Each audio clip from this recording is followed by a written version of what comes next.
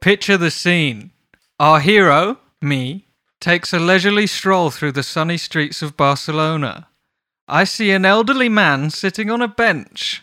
You know what he was doing, George? Playing a flute. I wish. He was feeding little pieces of bread to the birds, and so that obviously makes me think of my dear friend's wacky inventions. So I'm kind of walking along, it's sunny, I'm feeling good, I'm like, tee-hee-hee, what a wonderful day. Suddenly my thought is cut short because the nice old man has lost interest in the birds and is now throwing stale pieces of bread directly at me, calling me the equivalent of the C word in Spanish. Really? Yes, just now. No reason. Absolutely no reason. I hadn't done a thing to him. And I know I've said this before and I hate to sound like really a whiner, funny. but I really do think there is some sort of karmic thing. The world, strangers immediately take against me. I literally was walking, I wasn't very near him really. Well, I was close enough to get, luckily his throw was shit. You are probably the only man in Barcelona in this weather that's wearing a wax barber jacket and a pair of full cords. corduroy. Yeah. And one of those like Peruvian hats that were quite big in like 2007, like the ones you pulled down, like the Dappy hats, basically. The Dappy hat. The Dappy hat. Oh, how are you doing, my friend? Yeah, I'm all right, mate. I'm looking forward to this week's episode. I kind of got quite excited about the fact that I'm in bed, as it were, with someone that knows his way around an Instagram page. I kept texting you going, mate, you're doing such a good job. I mean, what I've been enjoying is making the little illustrations for our Instagram page, because I found this app that makes it very easy to appear to be like a competent graphic designer. And so my girlfriend will be like trying to speak to me and I'll be like, 1 second, I'm just making a cute little sleepy alien for the Phone a Friend Instagram page. Have you got any app recommendations that make you look like a competent human being? Okay. I didn't know, it does look very good, and that's been exciting. And also, it's obviously I don't see the emails. The way that we've set it up is that you are in control, and my issue is I'm going to things with the best intentions, and then I just know of myself, often they'll fall to the wayside, and it'll be kind of, I don't know, I don't love my fans, that's what I'm trying to say. That's not true. You adore your fans, but I think it's probably fair to say that like the reason I'm able to make a cute little alien on my phone is because I am less busy than you. So, and also, no offense, but you are low tech and I am high tech. If you were in charge of the Instagram, it would be a nightmare. The pictures would be pixely. You'd like try and use GIFs and memes that are very far outdated. It just wouldn't work, man. I'd post like the monkey in the coat at IKEA. Like, guys, have you seen this? You post that baby shaking his fist at the camera and be like, I literally feel like this today. Which actually might be good. I might do that. Yeah. No, but I've been enjoying watching that, and I've been, what I was going to say is because I don't have the emails coming in, it's nice for me to see, I can go on the stories. Even when I talk about it sincerely, I sound like an old man. I go on the stories, and that's nice for me to be able to see what people are replying to the questions you put out there. Well, listen, Low Tech, my dear boy, I'm glad that I'm able to share with you this strange sort of matrixy world. I imagine that when you close your eyes and try and picture the internet, you do see all those green things from the Matrix, you know, like the streams of code, like going shh. Whereas for me, I see mountains and, you know, out of this code, I see the potential. So I think we're a perfect match. Also, I do want to say to the listener that because we're doing this on Zoom, I can see you this week, and you're in your PJs, very nice PJs, by the way, striped. The sort of, just to give the sense to the listener, it's not like when people have an old T-shirt and boxers and say like, yeah, I'll go put my pajamas on. No, this is a full set of like, I think it was, can't remember the advert, but yeah, beautiful. He's head to toe in stripes. But there was an advert for pillows or beds that used to have a hippo in pajamas, like getting all snuggly for bed. And you look like that hippo, which is great. Go on, Ollie. Take a screen grab to share on your Instagram page for all of my Instagram page. Look, it is ours. Take a screenshot to share on. Well, do you want to hear something low tech about me? Yeah, go on. Even though I do it quite often, I have to Google how to take a screenshot on my Mac every time I do it. Oh, that's Command Shift and then 3 or 4, and if you do 4, you can pick exactly what part of the screen you want. Okay, no. This is not the dynamic. Please. Go back to being low tech. Okay, yeah, I got it now. Please, can you look very cute and snuggly? Oh, oops, you did it anyway. Sorry, can't help it. Why are you in your pajamas in bed at 6:30?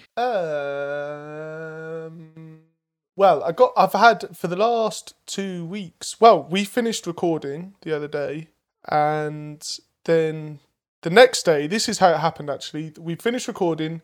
The next day I went to the studio, and say at about 2 o'clock, I could feel myself, having slept and everything the night before, I could feel myself just falling asleep. But it wasn't like, oh, yeah, I'll just take a quick nap now. You know, it was like, I can't go on. I have no more energy. I was Joel that I write with, I was like, man, this is ridiculous, but I think I need to go home.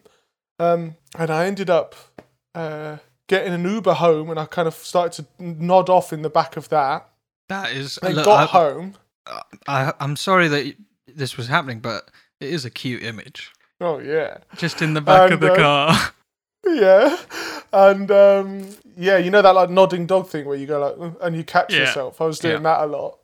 And then I got up to my flat and thought having a nap. I was like, don't have a nap because you need to sleep tonight. You haven't been sleeping great.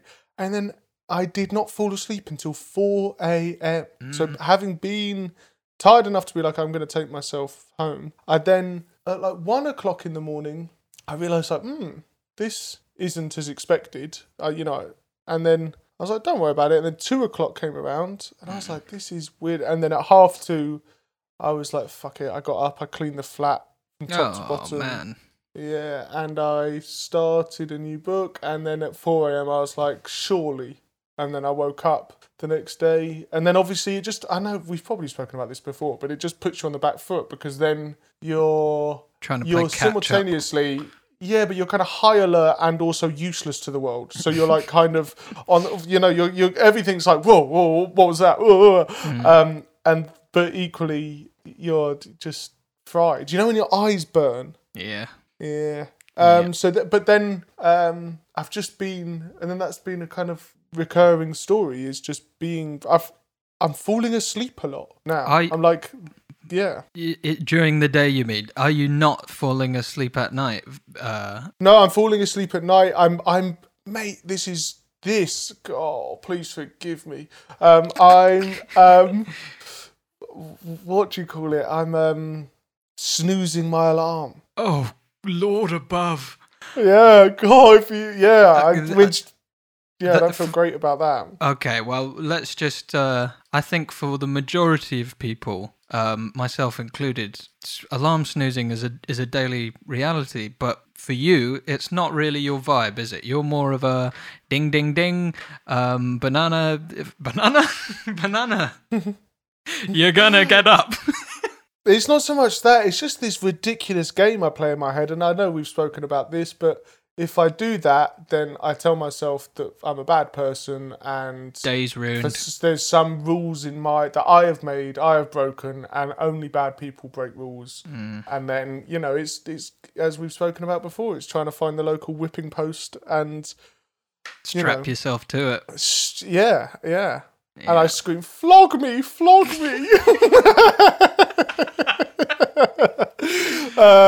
But really I do, so then, which I need to just get over. And also, here's another thing, I can set my alarm for 9 a.m. and still get to the studio at the time that I'm supposed to get there, but instead I set it for 8 So for what? punish To yourself. prove to who that I'm a good person? It's bollocks. Yeah. It's utter nonsense. I mean, you know the alarm sort of app on your phone. No, well, I use this. Oh, you're so low tech. For the listener, he's holding up my dad's alarm clock, bedside alarm clock from 15 years ago. How did you buy that off him? That is a car boot job. No, I got this from Oh, don't say it's a precious gift. Eurotronics or wherever, from Hartford. Oh, The family-run electric shop. And every night that I use it, I think to myself, because I don't even remember having changed the batteries, and I've had it for 4 or 5 years, and I just think, if it ain't broke, it does exactly. And I take it on tour, and it means, because sometimes my phone updates itself in the middle of the night without me asking it to, and there has been occasions where my alarm on that hasn't gone off, so I set it on both, but this is the one I trust. That's the reliable. I mock you, but I respect you, and I was only saying that because I just wanted to. I know that you'll hate this, but I think it's better now. But the alarm app on my phone, instead of just like editing the previous one, I would add a new one. And at one point, there was just hundreds that I would scroll through. My girlfriend does that thing of she sets an alarm for 9, 5 past 9, 10 past 9, quarter past. And I mean, hey, we've all got our different ways. I mean, Lord above, Lord forgive me, I've snoozed. I've certainly pressed snooze button, but we're all making do. Yeah. And but I'm in bed now. Sorry, just quickly, because again, I wasn't feeling great today, and I was a bit sweaty and had a bit of a dicky tummy, and I couldn't put my finger on whether it was just due to a strong coffee or whatever. So I was like, well, I better come home, and I feel fine. I just feel But I've wanted to be cute and snuggly for you. Well, it is very cute and snuggly, but you almost make me, because I'm in like a very hot room, seeing you cute and snuggly makes me feel more hot, because you look like hot chocolate, whereas the atmosphere in here is frozen margarita. Hot mess. Hot mess, yeah. Hot chocolate, hot mess. We've got our episode title. Ding, ding, ding. By the way, I should let you know I'm a hot mess. It's very hot in here. Okay. You've just still got your the windows open. Full pajama. You'll be able to hear the busy London streets. Bit of an exciting ambience for the listener out there. I hate to. Oh, whoa, strong. George just showed me his muscles. Very impressive. Lockdown hasn't hurt.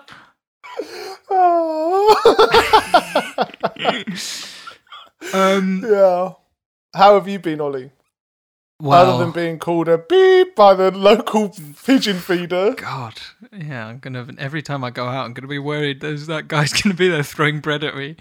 I'm all right. I hate to bring it up, the other C word, but it is the defining story of my week is that COVID lockdown 2.0 has reached Barcelona. It's not full lockdown, but we are heavily encouraged to stay home, which is fine, except my mum was supposed to get here tomorrow and she's not coming anymore, and my sister and her husband and my nephew, sorry, I hate using this language that you don't get, but my nephew, they're supposed to be coming in a couple of weeks, and I just don't know if it's going to happen. So I've been a bit down about that, but it's my girlfriend's birthday today, and we can't go out, but I'm bringing the fun to her. I've got... God, she must be so happy that you're recording a podcast with me today. Well, luckily she's still at work, so it doesn't make a difference. Guilt-free podcasting. Guilt-free podcasting. Oh, finally, some guilt-free podcasting.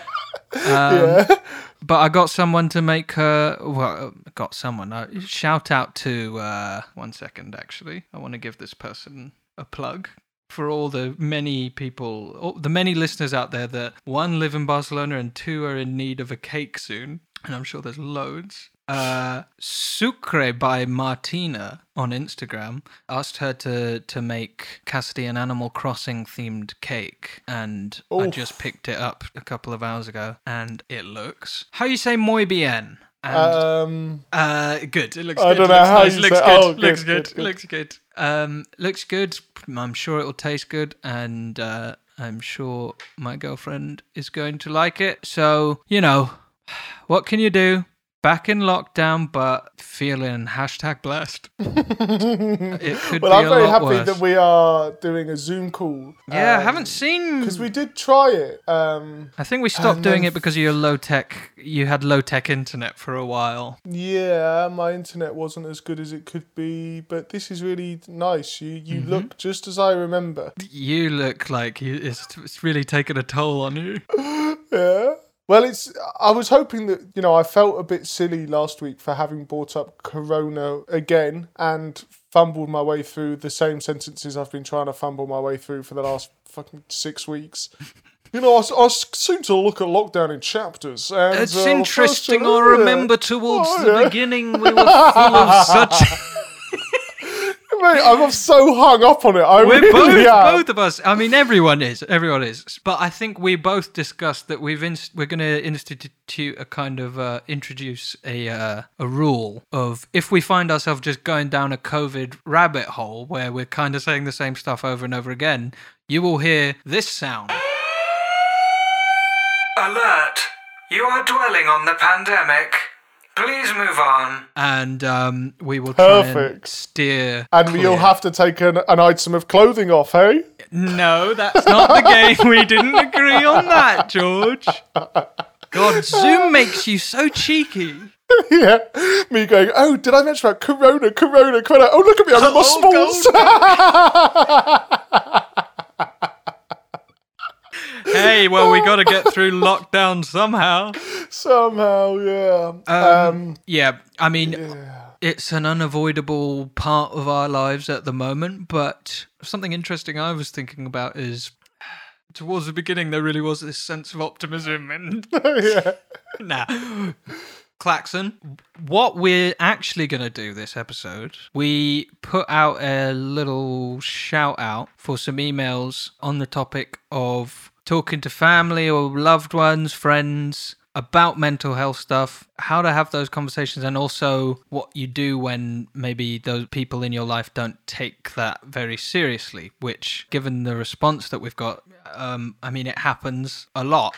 Loads of people emailed in. Oh, wait, gosh, I'm so sorry. I'm getting ahead of myself because the messenger boy needs to bring us the emails before I can really discuss them. And also, before we beckon him, George, have you noticed the messenger boy's horse? For so long, I have been kind of fixated on this scraggly messenger boy from a different period, different time, that I had ignored the fact that each week he comes to us, he rides over on this majestic stallion. Stunning thing, yeah. Beautiful. And 2 weeks ago, in fact, and I didn't want to say anything, but the sun caught this thing around the horse's neck. And of course, it was its dog collar. Of course. And it said Jexton on it, which I thought might be an old medieval town that the messenger boy was from.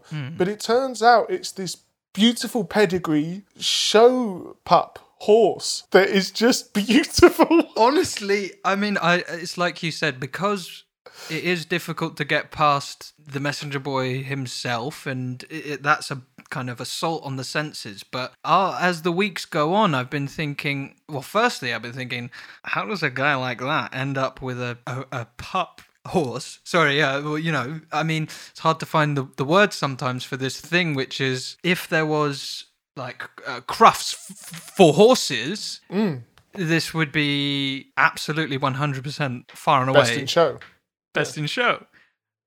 Best in show, gorgeous pedigree horse. And I just, as the weeks have gone on, I'm so glad that you've felt the same way, because I've been kind of thinking, do I bring this up, or I don't want the messenger boy to kind of get big for his boots, because he knows he's got a beautiful stallion, sort of pup, a horse pup. But I just have to say it. The messenger boy has somehow ended up with this gorgeous horse named Jexton. Of course, on its dog collar, it says that. And I just love to beckon Jexton and I guess the messenger boy over. But it does change the way I view the messenger boy, because it says to me, you know, and I've learned this lesson again and again and again, don't judge a book by its horse. And here is a perfect example of that, you know. Well, okay, that's one perspective.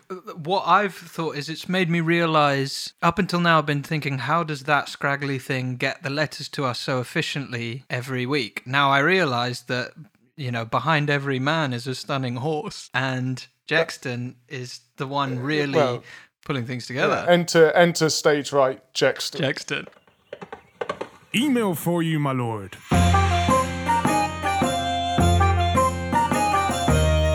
From the east, sire. This email has just come in, my lord. Okay. Thank you very much, Jexton. Ooh, good, God, good that's Jexton. really, Good that's Jexton. really tickled me. Good boy. Good boy. Beautiful boy. Well done. Come here. Okay, so we got so many emails, and we won't be able to read all of them, but thank you to everyone who sent them in. Now, firstly, this is from Katie, who says, "Hi, Ollie and George," in that order. Okay, thank you. / maybe slightly divisive thing to say, but I encourage it. Phone a Friend is my favourite podcast ever. I love hearing that other people struggle with the same things I do, and I love the way you guys make it lighthearted and enjoyable. Thank you. I have a story about my mental health journey and my dad. My dad is in the military, and do you say military or military? Just a quick aside. Military. This podcast has really made me quite self-conscious about the way I pronounce many words. Okay, my dad is in the military and is the classic grumpy, no feelings, no nonsense dad. As a kid, I was sort of scared of him and never felt like I could talk to him about my feelings growing up, as he always told me I was being ridiculous. He would get angry when he saw me crying for a reason he could not understand. He also thought I needed tough love without me asking for it, and would often yell at me to try to help. My journey with mental health started about 8 years ago, with it being the worst around 3 years ago. But just as I have grown with my mental illness and learned what I can do to help myself, my dad has grown with it too. What was once him yelling and telling me my feelings were wrong is now him sitting and listening to me. He's kind and sometimes even deals with it better than my mum. Anyways, this long story is just to tell people, yes, often family and friends do not understand. For some of them, it's just not something their brain can comprehend. Brackets, lucky bastards. Not everyone will be able to change and grow into a loving support system, but I just wanted to tell people out there it is possible. Slightly insulted, you grouped the brothers and sisters in Canada with everyone else last week, but we still send special love that no other brother or sisters from anywhere else could ever do to you. Thanks for all you do, Katie. So I thought we would start with that one because, like Katie's saying, this shows that even, you couldn't have a more stereotypical, military dad, kind of grumpy, like no nonsense, get on with it, who, when first confronted with the kind of world of mental health stuff, didn't understand it and was not sympathetic to it, but who has now become a very supportive and, kind parent. The truth is that, like, for a lot of people, it is a sort of mystifying thing. I mean, think about how confusing and scary it is for you yourself when you start to feel like this. And if your parents are looking at their child who they, love, and they just don't understand what's going on. And that doesn't mean necessarily that they, are cruel or whatever. It's just a kind of cognitive dissonance. They don't understand, and with time maybe they can understand, like Katie's dad, because I think that a lot of people might be put off if they start a conversation with a family member and it goes badly and they feel like they're not being heard. Then understandably that can put people off, but I think it might be helpful to view it as a kind of something that you have a conversation about kind of regularly. You have another run at it, and you, in the same way that you kind of deal with your mental health stuff on a daily, weekly basis, you don't have to tackle the big family convo in one. you can return to it and you can say, you know, this is how I'm feeling, present what's been going on with you. And as Katie has shown, people can change and their perspective can shift on these things. Yeah, I think that story as well, for me, it highlights the fact that people that love us very much won't necessarily know how to cope or handle or approach the conversation. Mm-hmm. And so, of course, Katie's dad loves her. And it sounds to me as, you know, actively gone, well, what do I need to do for this person that I love? And that's, because, you know, you'd imagine that's a man that isn't snoozing his alarm too often. You know, that's the first thing that comes to my mind. Mm-hmm. And also it's a generational thing, I think, as well. If you think about it's more in the public, did you say public realm? Yeah. Public conscience. I mean, don't ask me, I say military, so. But it's more so now than when me and you were at school, Ollie. Well, when you were at school, maybe. Yeah. But it's ongoing and it's understanding. And I think even there's been things constantly, actually, and this is part of one of the brilliant things about us being more connected, the world getting smaller, is we are more aware of different people's struggles and life experiences. The chances are that socially, where you grow up, that even when there is differences, there are differences within the world that you grow up in. So instead of, it opens it up and we're far more aware of other things going on in the world. And this is me speaking for myself, actually, but it highlights more often than not my ignorance, more than it highlighting what I do know. It highlights what I don't know. And once something has been brought to your attention or something you don't know, it's not that overnight you're then going to understand it. You have to actively try and understand it. Yeah. And that's a very active, that's something you have to be involved in. Yeah. I don't think I would assume that people would never want to alienate someone in their family or that they love, but that it might just take them a minute to catch up with, hang on, you know, something even as small as admitting you've had a bad day or that you're not enjoying the job you have or that you don't feel, you know, appreciated in the job you have or something like that. That might not have even been spoken about in that person's life before now. So it all takes time. But it's a really lovely thing to hear that Katie and her dad have found a way to communicate about it. Yeah, I think that a lot of people emailed in kind of expressing what Katie was saying was the initial reaction of her dad. A lot of people have said this is what they're experiencing right now. So it might be good for them to hear this kind of the way it progressed for her. And of course, it might not happen the same way, but, there is hope. And also, I think you have to, I'll speak for myself, but you have to kind of work out what it is you want from your loved ones. As in, I know that I've been guilty of kind of wanting my girlfriend or my family to basically help me stay in my comfort zone. So like with anxiety, telling my girlfriend that I might not be able to do certain things, it then kind of gives me the excuse to just carry on with my avoidant behaviors that I'm trying to get rid of. And I'm not saying that I certainly don't want the tough love thing of, no, I don't care how you feel, just do it. We're going out. That's my girlfriend, by the way. We're going out tonight, whether you like it or not. But I do think there's kind of a balance, because it's great to have someone empathetic with you when you're struggling and they can help you through situations. But in the long run, I think, again, just in my personal experience, I have kind of sort of wanted my family members to enable me and tell me it's okay to just live my small life. And I mean it, and that's not really what I want in the long run. I want to get better. So I think, like, even explaining that to your family, to whoever, explaining to them, like, obviously I feel this way and I don't like it, and I'm not choosing it, and I just need you to be patient with me while I try and work it out. I think that making clear to them that, I mean, in an ideal world, people would just intuitively know this, but that's, of course, unreasonable.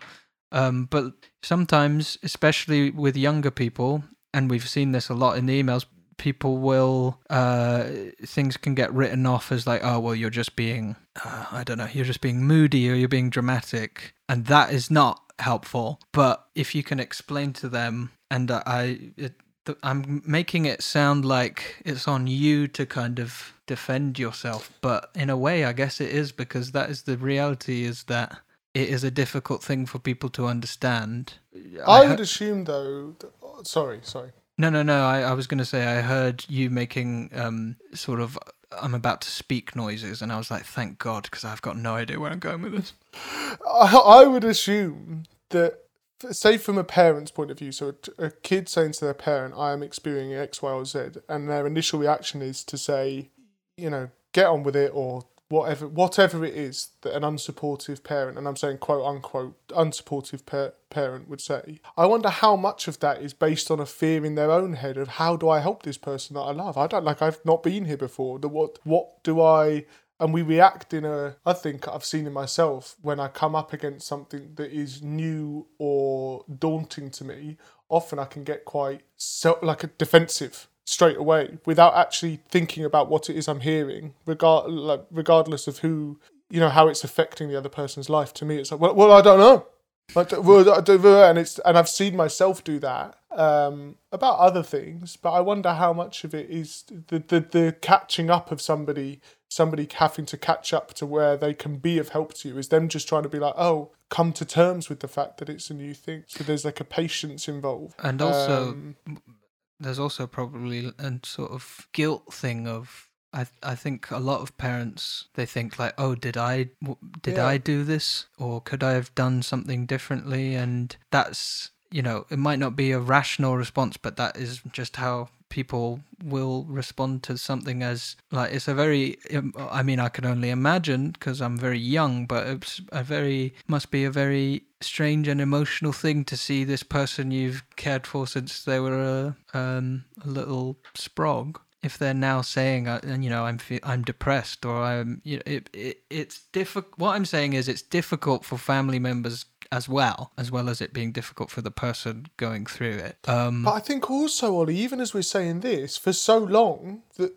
depression has been depicted as this very extreme, very rare, very extreme thing. And if you've grown up with that, when it's portrayed in, whether it be films or books or whatever, it's a nuanced thing, isn't it? And it's that might be a hard thing if culturally your association with the word depression is, it's like, don't be silly, of course you're not. Of course you're not. What do you talk about? You're depressed. Together. Yeah, look at the life I've given you. Well, I think that's why, if you're trying to have this conversation with parents in particular, use the resources that are out there to your benefit.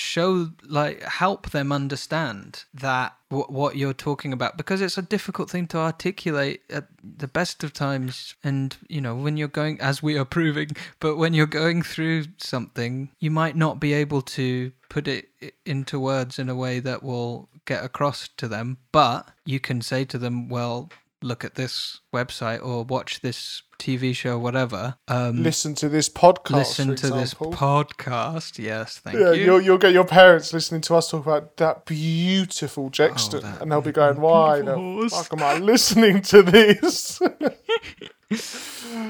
But Ollie, can I just say to people listening, during this, Ollie's headphones are giving up. So now I'm on Zoom to him while he's on the phone to me, because we're using the video of Zoom, but the audio from the phone. And it looks like you're being really rude, and you're like waiting to order something or something. Well, because I now have to hold the phone to my ear like some sort of. I mean, this is very, very low tech. Well, can I be the first to say thank you to Katie for emailing in, and I really appreciate that as our opening email. And thank you. It's good to hear that together. Ollie, did we get sorry. No, please interrupt me. I was going to say, did we get any emails with tips for us and listeners? Tips for us and listeners. Well, tips for the show, yes. On the subject. Not just asking us our opinion. Yeah. Yeah. So we got any. Are you okay, my dear boy? I can't see you when I'm reading the emails, by the way, so don't get up to no good. Okay.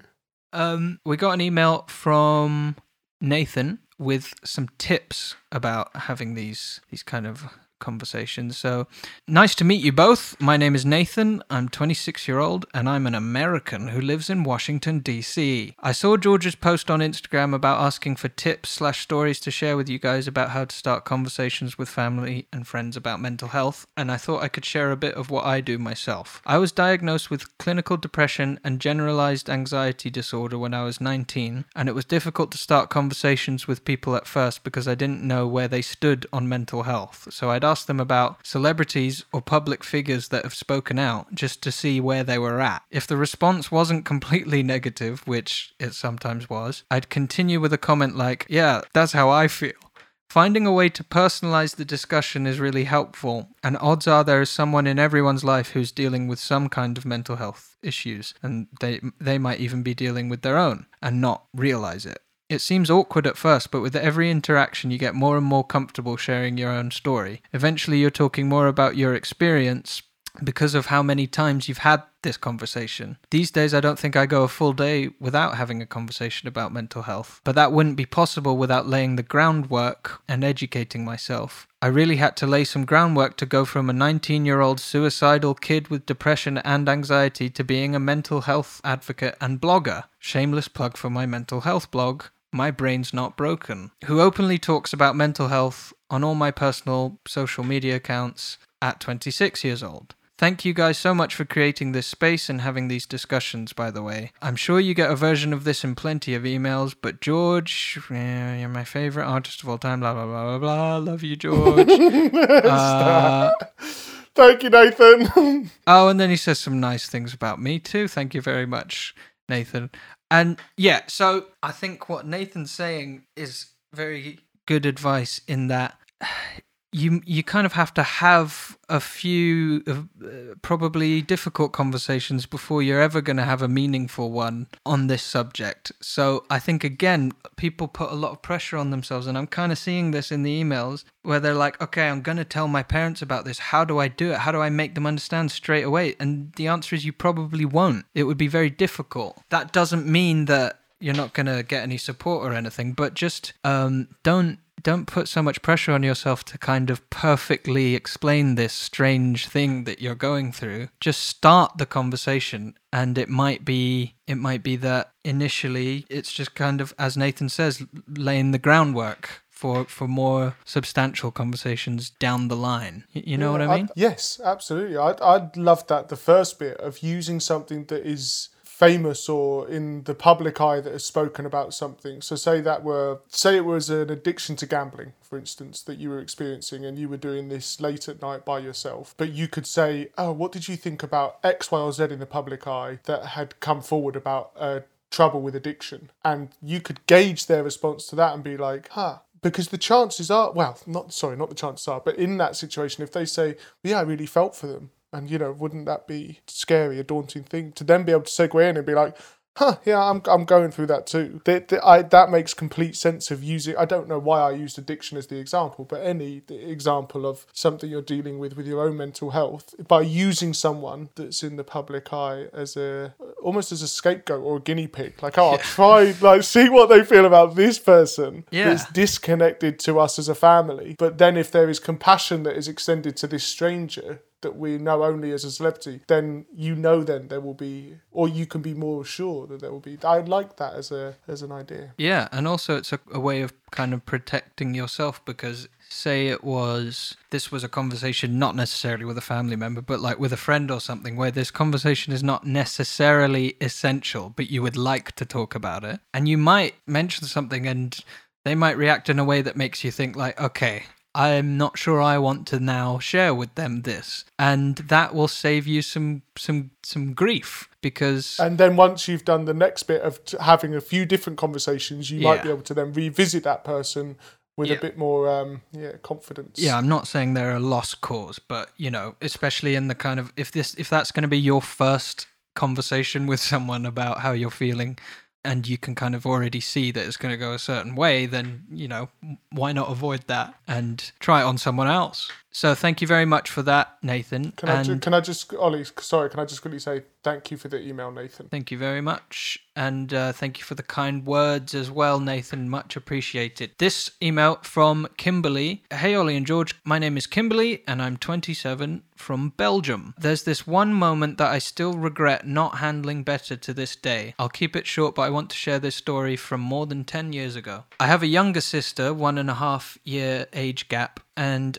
I have a younger sister, 1.5 year age gap, and she had depression when she was in high school. She always wanted to get the perfect grades, so she put a lot of pressure on herself. On top of that, my father and sister used to fight over the smallest things every day. There was a moment that my sister, my mum, and me were sitting at the dining table, and my sister opened up about her seeing a psychologist for her depression. At that time, I didn't take it seriously and was very ignorant. I was a happy kid and had relatively good experiences. I started laughing and said something along the lines of, "How could you be depressed? You're only 17 years old, you're just exaggerating." My sister just completely shut down and we all became very silent. I still regret handling the situation like that to this day. Now I know how it feels to have depression. I've had a bad few years, but I'm finally in a better place now. And now I know that I need to listen when someone is opening up. They need someone to feel safe around, and I wasn't that person for my sister. Thank you for the podcast. So I think that it's, that must have been a kind of a difficult email to send. I'm very grateful that Kimberly did. Again, you were 17. And I don't think it would be controversial to say that there's probably one or two things I did when I was 17 that I don't stand by today. Like cool things. Nothing really bad, but like just cool ones. But, it just shows what we were talking about, George. In just 10 years, there's a very different atmosphere around these things now. And, Kimberly learnt from that experience, and being a sibling I was listening to something to Radio 4 podcast or radio program called All in the Mind, and they had a whole kind of episode that was about being a sibling to someone with mental health issues and how difficult it is for that person as well, because the cases they were talking about were they were quite serious and extreme. But I think it goes for anyone where sibling is this like weird kind of like, it's the longest relationship you will probably have, and if you are used to someone being a certain way and you see that and they start to go through something, it's a difficult thing to adapt to for that person as well. And they mentioned on that podcast that there are sibling support groups where people can go and kind of vent guilt-free about, because, it's like I always think with my girlfriend, it must be very frustrating at times to be my partner, because there have been many times where plans have gone awry because I've had a panic attack or I've been unhappy or whatever. And it's the same with siblings. It will be a frustrating and upsetting experience. And so in the support group, you can go and talk to other people, realize that you're not alone in feeling those things, and it's okay as long as you are, obviously you don't want to make anything worse for your sibling, but you're not expected to just like automatically be the perfect kind of ally and support network. It's it's difficult for everyone. It's a process, and I hope Kimberly doesn't feel too bad for something that happened 10 years ago when she was still a teen. Yeah, and it's obviously repeated on her. Kimberly has obviously lived with the fact that she said something that she was probably quite flippantly said, and although not a helpful thing to have been said, also not a completely malicious thing. It's a mistake, and it's being able to stand up and put your hands up and say, I did that thing and it was wrong. Yeah. Is a brilliant thing to be able to do, and I hope that her and her sister are there for each other now, and can. Mm-hmm. I'm sure her sister doesn't hold her accountable for that. I was having this conversation on Saturday where I was like, yeah, I've done things I regret, like you were saying about like cool things. Yeah. Cool things you do as a teenager. as long as there is anything you regret, you don't let it eat you up inside. You know, it's to acknowledge it and go, there was that thing I did. Would I do that today? No. And that's, to me, suggests that you've learned something, and that's a brilliant thing. Yeah, and the fact that it's stuck with Kimberly, I mean, that shows that she's an empathetic person and cares about her sister. So, you know, it's, and I have 2 older siblings, and I think for me, because I was already I'd already kind of moved out when I started to have the more intense anxiety stuff, and I think, I mean, my siblings have always been very supportive of me, but there's that kind of distance. It's like, it's different when you're living together and maybe going to the same school and all that stuff. I can't speak to that experience, but I don't know. I just think, hopefully, I mean, the way to think about it, Kimberly, is that you've sent that email and you're probably going to make someone rethink their own behavior. Maybe you'll change the way someone reacts to their own little sister, or brother, George, or brother from Canada or from wherever. Yeah. I don't know. It's just hard, man. I think, you know... No, but I think this has been really productive. I think it's brilliant to have heard... I feel as if we've heard 3 different stories here, which is, you know, and that's exactly what I was hoping for at the end of last week's episode, where we heard from the listener living in LA that was struggling with these conversations. Lipstick City. Lipstick City. You know, I'm not suggesting that this episode is going to answer all of their problems and worries, but I just love that there's people listening that have advice and stories and, you know, relatable experiences that we can all share. And I think that to me, the episode has done what I would have hoped from it, for myself. For me, yeah. Ollie. For me. Yeah, for me, this is great. And yeah, I mean, I'd just say to, obviously, lots of people emailed in, as I said, kind of expressing the situation they were... sorry, I've lost my train of thought because George has suddenly changed angle in bed and it's now like I'm lying next to him. And it's fine, I mean, it's cute and snuggly, but I got distracted. Sorry, oh, yes. I was genuinely just repositioning myself. All right. I was just going to say that for the people who emailed in kind of saying, I feel like my family don't take me seriously when I talk about this stuff and what should I do? I think, you know, in as much, obviously, the usual disclaimer that we know nothing, but what I would say is don't put too much pressure on this one conversation, revisit it, be specific. So, you know, say like, I'm worried, I worry, these are the kinds of things I worry about, or I slept this much last night and it's affecting me. Like, try and relate it to you and your life and in a way that will hopefully get through to your family. And also, it might be that you don't find the support you need from family members necessarily, but that doesn't mean there isn't support out there for you. And a support network can be lots of things. It can be friends and it can be mental health professionals, and all that stuff is there too. So, you know, it's not all over if you can't get through to a family member. I'm not saying it's not difficult, but, you know, there's other options. And thank you very much to everyone who emailed in. With a few of the ones we didn't read out, I might sort of put them on the Instagram and see people can respond with their thoughts, with the tips, I mean, and we can kind of keep the convo going. Speaking of that Insta, yeah. Can I just say, this isn't a joke. I genuinely forget what the handle is every time. I have to look at my phone 1 sec. Ollie. Huh? What do you say? Do you want me to tell you? Oh, do you know? Well, yeah, it's at Phone a Friend Pod. Okay, so yeah, check out the Phone a Friend Instagram at Phone a Friend Pod. So I know I said I wouldn't say it, George, but I am melting. I know, I can tell. Ollie's in a very hot room, and he said, I am kind of sort of rushing through to the end of the podcast. Yeah, I can tell. Gotta get out of here. I'm watching you like he really doesn't want, because he said, I promise I won't mention it, but I'm so hot.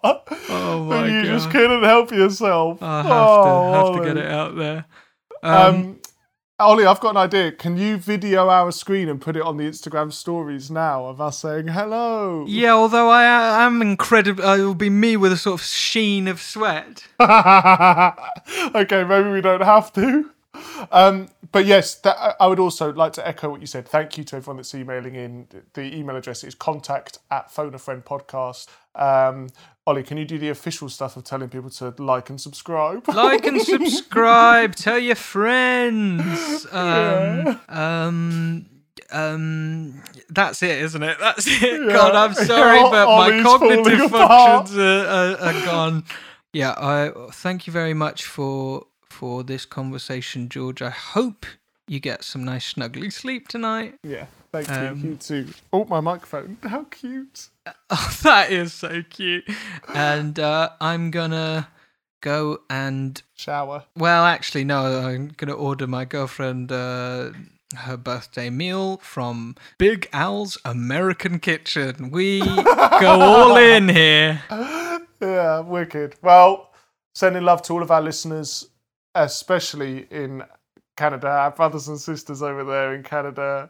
And yeah, Ollie, it's been an absolute pleasure. Absolute pleasure, and I'll speak to you next week. Hang on in there. Bye. Bye.